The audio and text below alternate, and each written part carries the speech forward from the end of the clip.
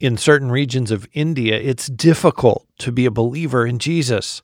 Hindu fundamentalists have tried isolating Christians in some villages, cutting them off from supplies and food. David Witt says that's where the body of Christ has stepped in. Every time so far, it's drawn them together. Nobody's shrinking back. And the believers are sneaking in food, encouragement. They have a saying there, we do life together. They're family. Jesus never promised his followers an easy path. In fact, he told his disciples that the world would hate them. He sent them out as sheep among wolves. Jesus' words came true in the life of the apostles, and they're still coming true today in the lives of his followers around the world. Join host Todd Nettleton as we hear their inspiring stories and learn how we can help. Right now on the Voice of the Martyrs Radio Network. Welcome again to the Voice of the Martyrs Radio. My name is Todd Nettleton. We are in our studio today in Bartlesville, Oklahoma with David Witt.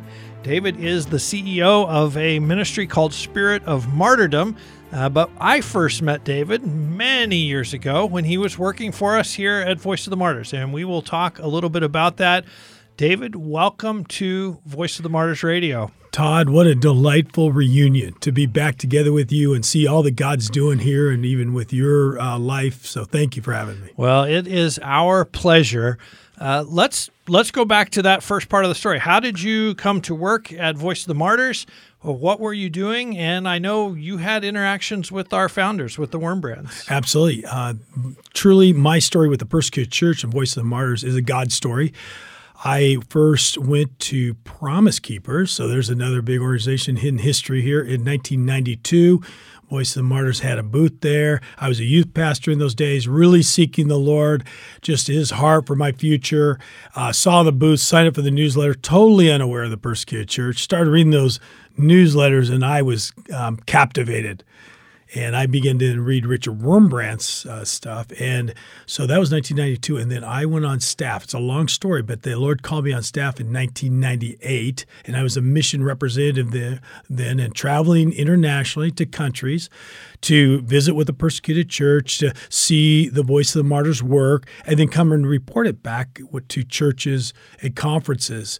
And so it was during that time I got to, in the twilight years, visit with the Wurmbrands. And that's one of the highlights of my life between reading their books and meeting them personally. They were the genuine article. And one of the trips I got to do, Todd, I don't know if we ever talked too much about this, but I got to go through Romania. I think it was 2006.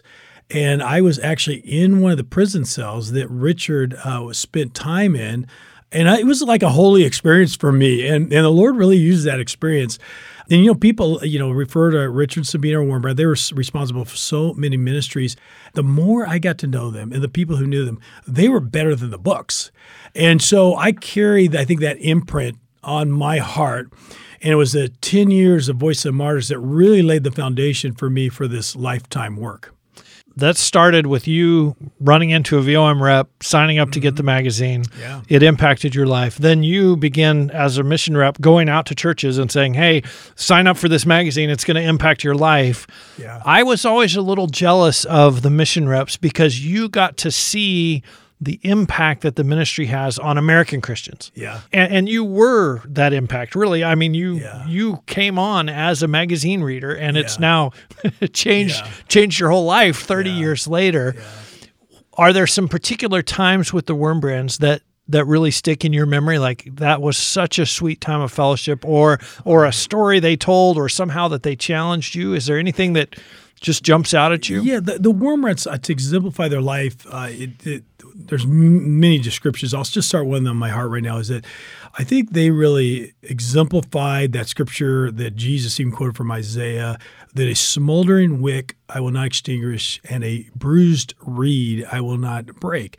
And so I would be with them at times, and they would take in anybody coming along the path, and they just love on them. And I remember one time we were in their living room, and the conversation was getting a little bit political and kind of angst and, what was going on and wringing of hands kind of thing. And Sabina Wurmbrand just got this sweet smile, and she said, don't you think we could talk about Jesus? Isn't he so much more pleasant?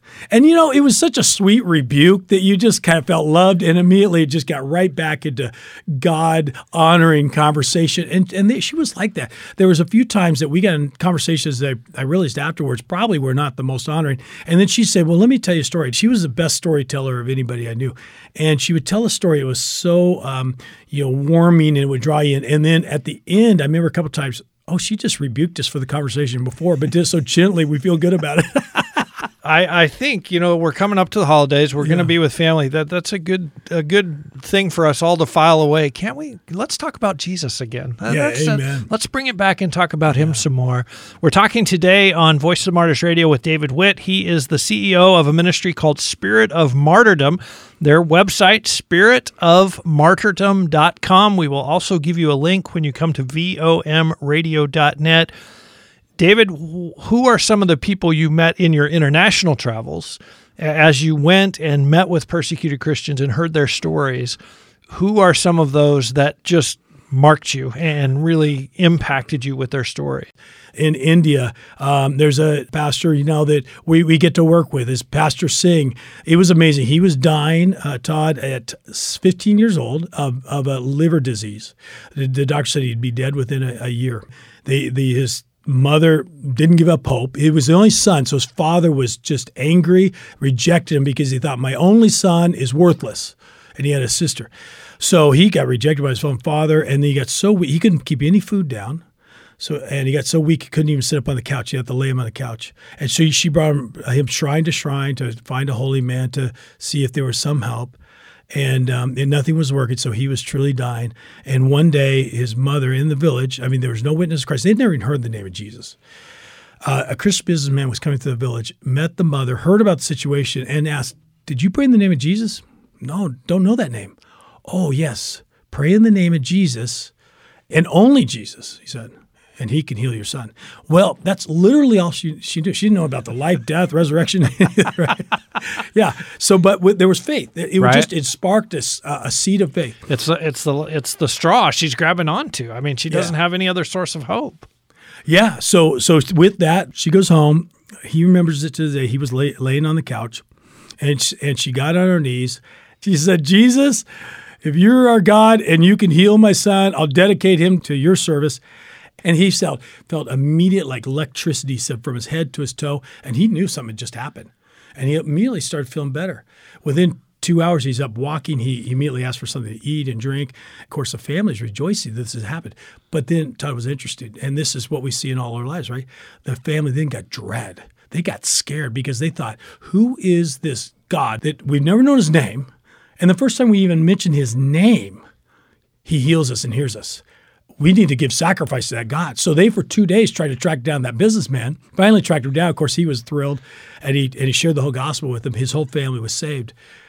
And the reason I'm telling you this is that within 3 months, the Holy Spirit spoke to Pastor Singh, he's 16 years old, and the Holy Spirit spoke to him, go now and give this message to all of India. And for 12 years, first of all, he left his home with the shirt on his back, equivalent of $3 in his pocket, and a tattered Bible. And for 12 years, from village to village, I did some math, just some estimation. I think it was about 40,000 miles in 12 years, going from village to village, preaching Christ, praying for people, seeing many miracles. Well, God used those days for him to then establish a church planting network, basically a 6-month church planting school, and empowering low-caste, poor, with just tools of the gospel to spread his word. And that's now grown to over 7,000 trained church pastor, over 1 million network. And so that network, and now we're connecting these amazing leaders. That's the inspiration to me, Todd, when I see lives being poured out like that. And that's the spark of revival, and now we see revival happening in Africa, in Asia, and even Latin America, where we're working. Yeah. And I think about that starts with one Christian who says, you should pray in the name of Jesus. Like, it wasn't like a big production. It wasn't a big gospel presentation. It was, hey, you've got a need. You should pray in the name of Jesus. And then went on his way, and he didn't even know what he had done until later. Yeah, the simplicity, I think you're catching that. The simplicity of that work has inspired me. And one of the things now that we really teach and preach is that the Word of God is sufficient for godliness and witness, because that they have one textbook in their school, Todd. It's the Bible. How novel is that, right? We're talking today on Voice of the Martyrs Radio with David Witt. He is the CEO of a ministry called Spirit of Martyrdom, working with persecuted Christians around the world. David, going back to your book, and I think about 2001, 9/11, there's a attack in New York, there's an attack in Washington, D.C. For a lot of Americans, they thought of radical Islam for the first time on 9/11. It's like, wait, who did this? What's going on? The message of loving your enemies that comes out of that spirit of martyrdom, the willingness to say, no, you don't have to kill me. I lay down my life. I want to see you reached with the gospel. How did that go over within American Christendom at that time? Especially, I'm thinking right after that attack, because there was a lot of anger. There was a lot of, how could this happen? But here, Jesus called us to love our enemies. Did you find a fertile soil for that message, or were there a lot of people that are like, wait a minute, I'm not going to love the people who just attacked my country? Well, I think you're hitting, Todd, on a true issue we've had to deal with, the institutional church here in the United States, that there was an immediate reaction of hatred. They sow us hatred and violence, we're going to sow it back, kind of thing. But then the Holy Spirit was working on the mature believers and leaders everywhere that, no, this was an opportunity to sow the message and come beside the persecuted church, especially in the Islamic world. So what was interesting is I became one of the authorities during those years for VOM on Islam. I studied the Quran and wrote the book and everything else. And I was speaking at churches, and it was a paradoxical message in that the church's job is to lay our lives down for our enemies and return that better good for an evil. And what I saw is people came into church and they weren't necessarily wanting to hear that message. But the Holy Spirit has a way of overpowering our desires, right? And so I think, and what we see, Todd, from those days, if we talk globally, that the 9/11 became the benchmark of the greatest work of Muslims coming to Christ in the history of the world. And really, again, what I was just referring to our director in Northwest Africa, we're seeing revival there, and we can trace a lot of that revival back to the fundamentalism. The religious spirit rising up that's caused a lot of Muslims to be disillusioned, and they're looking for hope, they're looking for peace, and ultimately looking for love. I think of Dr. Hormoz Shariat, who has been our guest here on VOM Radio from the nation of Iran, who talks about a Muslim who is asking questions is about 70% of the way to leaving Islam. Once you start asking questions, there aren't good answers. And so you have to go someplace else. You have to go outside. What are some of the things that Spirit of Martyrdom is doing now? You mentioned the work in India. You mentioned Northwest Africa. What does it look like for you to go and come alongside of believers there? Talk about the ministry. Great question. But I got to mention, I think, the foundation. It sounds so trite and so elementary, but I think it's important as believers. And I'm trying to remind everybody that all good ministry is based upon really deep relationships. And so we are committed to a relational ministry of looking for the fruit of the Holy Spirit and building that trust so that together we can really sense the wisdom of the Holy Spirit. So out of that platform, the Lord's given us wisdom of how starting these church planting schools. They're 6 months long, and then they have to trust the Holy Spirit. We're not their great provider. The Lord qualifies them by them trusting the Lord, and a lot of them are bivocational, but some of them trust full time, and God brings in their provision in those nations, so they learn to trust in the Lord and get provision. We have the sewing schools called Lighthouse Schools, and this is widowed women and persecuted women who are able to get a skill. Most of them are illiterate. They have no skills. So they were able to get 6 months of training in sewing and discipleship, and then people come to get their clothes stitched. And guess what they hear about? The Word of God. And we give them a MP3 player, and they hear the Word of God playing. And so the Muslims and other nations we're doing say, well, what's that about? And then they get in these spiritual conversations. And so those have been huge tools for us. Everything we do, Todd, we go by the world has to be reproducible. It has to be multipliable. And so if something's dependent upon us, for as compared to that, like for instance, if we did just a support program, kind of a church planter support program, then every month they're dependent upon us, and they're going to be that work is going to have to grow as fast as we grow. Well, we're limited. We're a small guy, right. And so we didn't want it to depend upon that. So that's a tool we give to them. The sewing machines we give is a tool, but they have to fix it. They have to own it. We give bicycles away. So the bicycles we just graduated in Northwest Africa, 200 Muslim background believers. And the expectation is, and the hope what we've seen is they'll start a house church in an unreached village. And so it's exciting what God is doing in that village. And in India, they're just on fire there. We've seen the average house church planter there. It's an unusual season, but the average church planter will start 5 house churches within 12 months and average about 20. So it's about 100 souls. But if we give them a bicycle, Todd, it usually increases to 8. Within 12 months. So these are just tools that are dependent upon us so that we know if we ever go away, the work's going to continue. And we're doing agriculture and we're doing, we've done some medical things. All of them are based upon 3 things. And I know this is right at the home of VOM.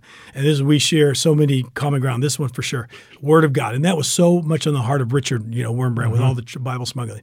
So 3 things. The printed Word of God. We always try to get in the printed Word of God where we can and where it's appropriate.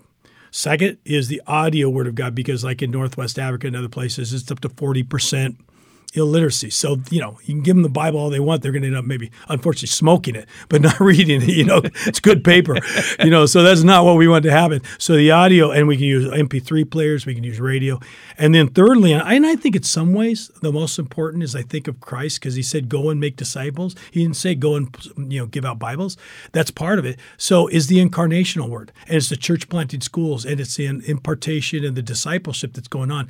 So everything, all those other practical tools we give are all to build up discipleship in the maturity of Christ and sons and daughters of God.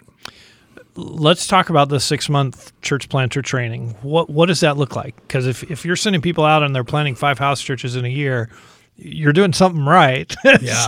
So what does that training look like? Yeah, so it's slightly different in different regions. Since you brought up India, I'm going to tell you about India. So in India, they meet 3 times a week, and then they're off for to work and in a rest before the Lord. So that takes away from all the expense of residential. And so then they come and they go all day long and they do practical ministry. They're learning the practical ways of imparting God's word. I mean, they do the Old Testament survey, New Testament survey, and ministry and women in ministry and all these things and doctrine and stuff like that. But what they do is they then take that and they go out every evening and they do ministry together. So now they're not seeing it just taught knowledge base, but now it's practical, transformational base. And that's really important, again, is the relationship. So you're taking your classroom stuff and you're walking it out within 12 hours, literally. Yeah, exactly. And, they're part of a network, too, of the global network, that they're hearing about the persecuted stories because, as you know, Todd, again, you and I have been in some countries together.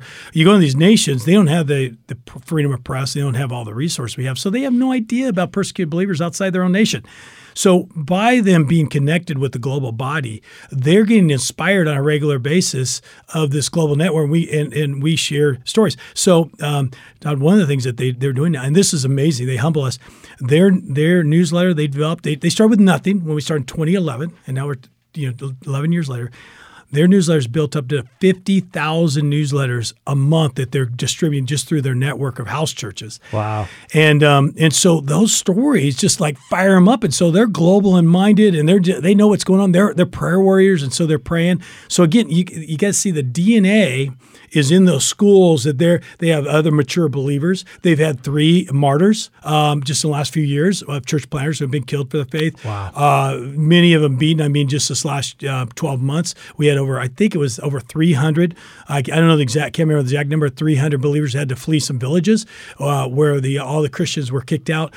So I mean, they know intensity there. As I know, you've done some great interviews from India, 10th highest rated persecuted nation now in the world. But I'll tell you, the persecution we've had, and this is one of the strengths I see in India, is it every time so far it's drawn them together. Nobody's shrinking back. In fact, you have the troops running in. They'll come beside. They'll sneak in to some few villages. They've been persecuted. The fundamentalists there have isolated them so the families can't go outside, and the believers are sneaking in food, encouragement. They have a saying there: "We do life together." Their family. And I think that's been the power of this revival movement happening in India. So the reason I mentioned that is those who go to the schools, it's not like they advertise. You can't go online and sign up for this and do an application.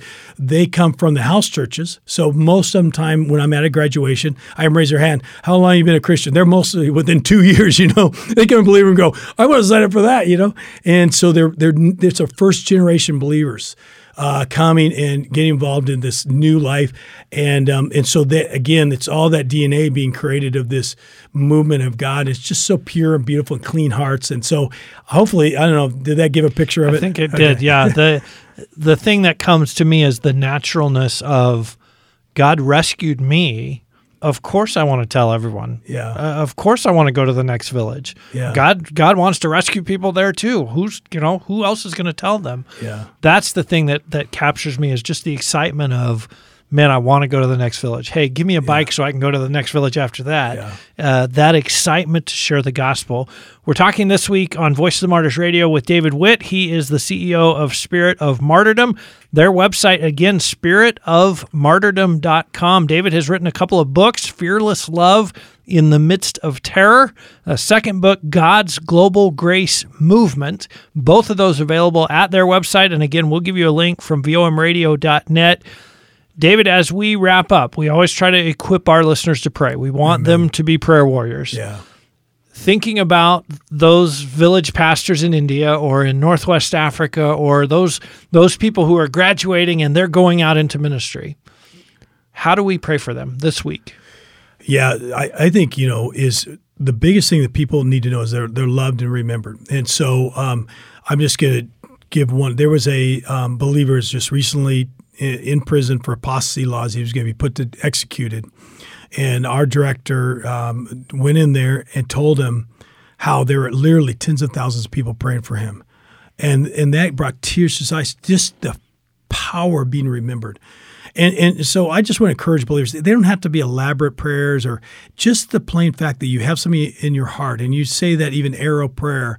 God hears, it honors the Lord, it unifies us. The International Day of Prayers for the Persecuted Church is coming up. VOM, of course, has some great stuff. We have some stuff. My encouragement, every church, every organization needs to get behind that. It's in November. And I think that's one of the ways that the VOM supporters can get their organizations and people involved is doing the IDOP. So I want to put in a little advertisement for that. Yeah, definitely. David, it is so fun to be able to fellowship with you again, and I think our listeners can hear through the microphone the passion that you have for the work that God has called you to, the passion you have for our brothers and sisters around the world. Thank you for being our guest this week on Voice of the Martyrs Radio. And likewise, Todd, thank you. I hope that the conversation we had with David this week, as well as all of our conversations here on VOM Radio, are an encouragement to you. And if they are, I'd love it if you would help us out and leave a review for VOM Radio wherever you're listening to this podcast right now. Those reviews help us to reach new listeners. They help new listeners to find the stories we tell here on Voice of the Martyrs Radio. And also, if there's someone who would be encouraged or challenged by this conversation, just send them a link. Just text them a link right now to the podcast and share it with them and encourage them to listen. This podcast is possible thanks to friends who believe in the work of Voice of the Martyrs and give to support the ministry. If you'd like to do that, if you'd like to join, maybe God is laying on your heart to give and support our persecuted brothers and sisters, you can do that at vomradio.net. Right at the top of the page, there's a tab that says Donate. Just click on that donate link. You can make your donation online. We would love for you to do that and help us to be able to keep telling these stories here on the Voice of the Martyrs Radio. We're now just 2 weekends away from the International Day of Prayer for Persecuted Christians, which we often around here shorten to IDOP. The first thing that our persecuted Christian brothers and sisters ask us to do is to pray for them. That's why this day is so important. VOM has created a lot of resources for you and your church to use this year to help you pray, including a video that tells the story of one persecuted Christian, Rebecca, in northern Nigeria. You can download that video as well as discussion questions, specific prayer requests on slides that you can use in your service. There's even a sermon outline if you're a pastor or a Bible study leader. All of that you can access at vomradio.net/IDOP for International Day of Prayer. Again, the website, vomradio.net/IDOP. Make sure that your church is going to pray for our persecuted brothers and sisters on November the 6th. Again, that website, vomradio.net/IDOP. Next week, we're going to hear from Tim and Dawn. They live and minister in South Asia, and they're going to share about their work and about what it means for people in places like Nepal or Sri Lanka to make the decision to follow Christ. And of course, they'll also help us know how to pray. Make sure that you're back for that conversation next week right here on the Voice of the Martyrs Podcast Network.